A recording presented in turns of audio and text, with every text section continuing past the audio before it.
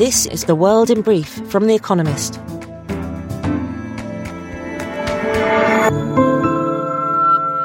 Our top stories. American stock markets swooned after central banks across the Atlantic followed the Federal Reserve in raising interest rates, and American consumers tightened their belts. The Bank of England's 9th consecutive increase took its rate to a 14-year high. The European Central Bank's rate is now higher than at any point since the global financial crisis of 2007 through 2009. Meanwhile, retail sales in America fell by an unexpectedly sharp 0.6% from October. Higher interest rates and slowing employment growth are starting to bite. The S&P 500 index ended Thursday down by 2.5%, leaving it 18% lower than it started the year. Russia launched its second mass airstrike across Ukraine in a matter of days, damaging energy infrastructure in Kyiv, the capital. Kherson, a retaken city in southern Ukraine, was left without power. Ukraine warned of a major Russian offensive in the next few months. In a series of briefings with The Economist, General Valery Zaluzny, the head of Ukraine's armed forces, said the Russians are preparing some 200,000 fresh troops for another go at Kyiv. India tested a long-range nuclear-capable missile amid rising tensions with China. The Agni 5 has a range of 5,400 kilometers, encompassing all of the Chinese mainland, and will strengthen national security to a greater extent, according to an Indian official. Last week, Indian and Chinese soldiers brawled along a disputed border in the eastern Himalayas. Their delegations to the UN, meanwhile, exchanged sharp words in New York. Twitter suspended the accounts of several journalists who have written about Elon Musk, the social media platform's new owner. Mr. Musk suggested they had violated new rules about sharing location information. The rule change was announced after Twitter banned an account for sharing publicly available data that tracked his private jet. In April, Mr. Musk had claimed to hope his worst critics would remain on Twitter, because that's what free speech means. Judges in Peru ruled that Pedro Castillo, the country's ousted president, should remain in detention for 18 months, slightly longer than he sat in office. Mr. Castillo, who was impeached last week, stands accused of rebellion and conspiracy for having tried to dissolve the legislature. His arrest sparked widespread protests in which at least 7 people have been killed. An American accounting regulator said it had scrutinized the books of 8 Chinese firms listed in New York. The Public Company Accounting Oversight Board said it had found numerous potential deficiencies. Still, the inspection represented a breakthrough. China had long refused to grant it full access to the audit records until America threatened to delist some 200 Chinese firms from its stock exchanges. The Wagner Group, a Russian firm of private mercenaries, is helping Burkina Faso's government fight jihadists, according to Ghana's president. Nana Akufo-Addo alleged that the Russian outfit received a mining operation as payment for deploying soldiers, who operate in at least 6 other African countries. In the past year alone, Burkina Faso has been rocked by 2 military coups and has seen more than 3,100 people killed by jihadist violence. And fact of the day: 12,000. The number of new regulations introduced by the American government in 2021, a rise on recent years. And now here's a deeper look at the day ahead. Beefing up Japan's defenses. Japan's security policy will take a leap forward on Friday when the government releases long-awaited revisions to its national security strategy. Japan will codify plans to raise defense spending to 2% of GDP by 2027, up from around 1% today. At current levels, that would make Japan the world's 3rd largest defense spender in absolute terms. The government also plans to acquire long-range missiles that would allow it to strike targets in enemy territory. Both moves represent breaks in precedent in a country where pacifism has been dominant since the end of the Second World War. Big questions remain. One is what exactly the new money will be spent on. The other is where it will come from. Yet, strikingly, there has been no major domestic opposition to the government's proposals. A combination of China's aggressive posture, North Korea's increasingly brazen missile program, and Russia's invasion of Ukraine have convinced the Japanese that they can no longer afford to skimp on security. Life is still too dangerous for Indian women. Friday marks 10 years to the day since Jyoti Singh, a 23-year-old physiotherapy student, was raped and mutilated by a group of men on a bus in Delhi, India's capital. She later died of her injuries. A decade on, not enough has changed.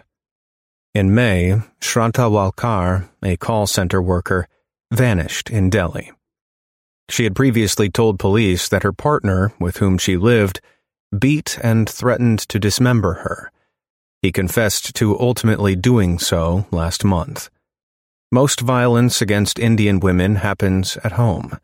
In a survey, 30% of married or previously married women said they had been subjected to domestic abuse. Jyoti Singh's case did lead to some improvement. Several new laws make the prosecution of sexual assault cases easier. The Supreme Court strengthened women's rights in several areas, and the share of the victims who reported sex crimes rose somewhat. But much more work is needed. Half of Indians say it is still acceptable for husbands to beat their wives. Until social attitudes change, women will remain in peril. The ANC's big meeting in Johannesburg. When the African National Congress begins its national conference on Friday, the arena will reverberate with old songs about fighting apartheid. Indeed, there is more to celebrate in the past of South Africa's ruling party than in its present, or future. After 28 years of ANC governments, South Africans are increasingly fed up with the party, which is expected to lose its majority at the next general election in 2024. At the conference, the party will choose its leadership to fight that election. Despite a recent corruption scandal, Cyril Ramaphosa, president of both party and country, is expected to hold on to power. His supporters say that if he can muster enough allies in top party positions, he will finally be able to pursue economic reforms and clean up corruption. Yet that is naive. Not even Nelson Mandela, the ANC's most famous leader, would be able to renew the party today. It is a machine for patronage, not for progress. Sweden inches towards NATO. On Friday, the Riksdag, Sweden's parliament, will discuss the country's defense budget. Sweden applied this year to join NATO alongside Finland, its Nordic neighbor, following Russia's attack on Ukraine. Sweden had plans to reach the alliance's defense spending target of 2% of GDP by 2028, but may now bring that target forward by 2 years. But the pair's NATO applications have been held up by Hungary and Turkey, two other members of the alliance. On Tuesday, after the EU agreed to let it access billions in aid, Hungary lifted its veto and confirmed its parliament would debate Swedish and Finnish accession in February. Meanwhile, Sweden has been courting Turkey. In September, it lifted an informal ban on selling military equipment to the country, and reports emerged this month that Sweden's government has deported people to Turkey suspected of ties to the PKK, a Kurdish rebel group that has long been a thorn in the side of Turkish leaders. It remains unclear if the concessions will do the trick. The sequel to Avatar finally arrives. On Friday, the long-awaited sequel to Avatar, a science fiction blockbuster released in 2009, will finally hit the screens. Its director, James Cameron, has an impressive record. The first Avatar is the highest-grossing film ever made. Another of Mr. Cameron's efforts, Titanic, is in third place. But Avatar: The Way of Water may struggle to make such a big splash.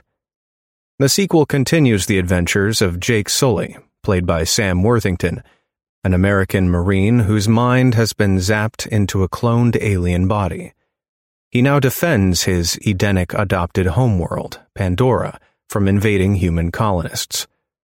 The computer-generated imagery is spectacular, yet the action doesn't merit the film's running time of over 3 hours. The protagonist spends half of that on a tropical island, bonding with local sea creatures. Mr. Cameron may be saving his best story ideas for later. 3 more installments of the franchise are due before 2030. Fans must hope they are worth the wait. Daily Quiz. Our baristas will serve you a new question each day this week. On Friday, your challenge is to give us all 5 answers and, as important, tell us the connecting theme. Email your responses and include mention of your home city and country by 1700 GMT on Friday to quizespresso@economist.com. We'll pick randomly from those with the right answers and crown 3 winners on Saturday. Friday. What hollow snack is often handed out to guests in Chinese restaurants after a meal? Thursday. Which lyricist collaborated with Richard Rodgers on the musicals Oklahoma and South Pacific? The winners of last week's crossword. Thank you to everyone who took part in our new weekly crossword, published in the weekend edition of Espresso. The winners, chosen at random, were Yumi Arima, Tokyo, Japan; Mark Weston, Warsaw, Poland; Trevor Ford, Thirlmere, Australia. They all gave the correct answers of South Africa, Sahara, Asset, and Asylum. Check back tomorrow for this week's crossword. Finally, here's the quote of the day from Arthur C. Clarke, who was born on this day in 1917. Any sufficiently advanced technology is indistinguishable from magic. That's the world in brief from The Economist, available 3 times every day of the week. You can also hear interviews and analysis from our journalists, including our current affairs podcast, The Intelligence, on your podcast app. And subscribers to The Economist have access to each week's full edition in audio. Just download the Economist app to start listening.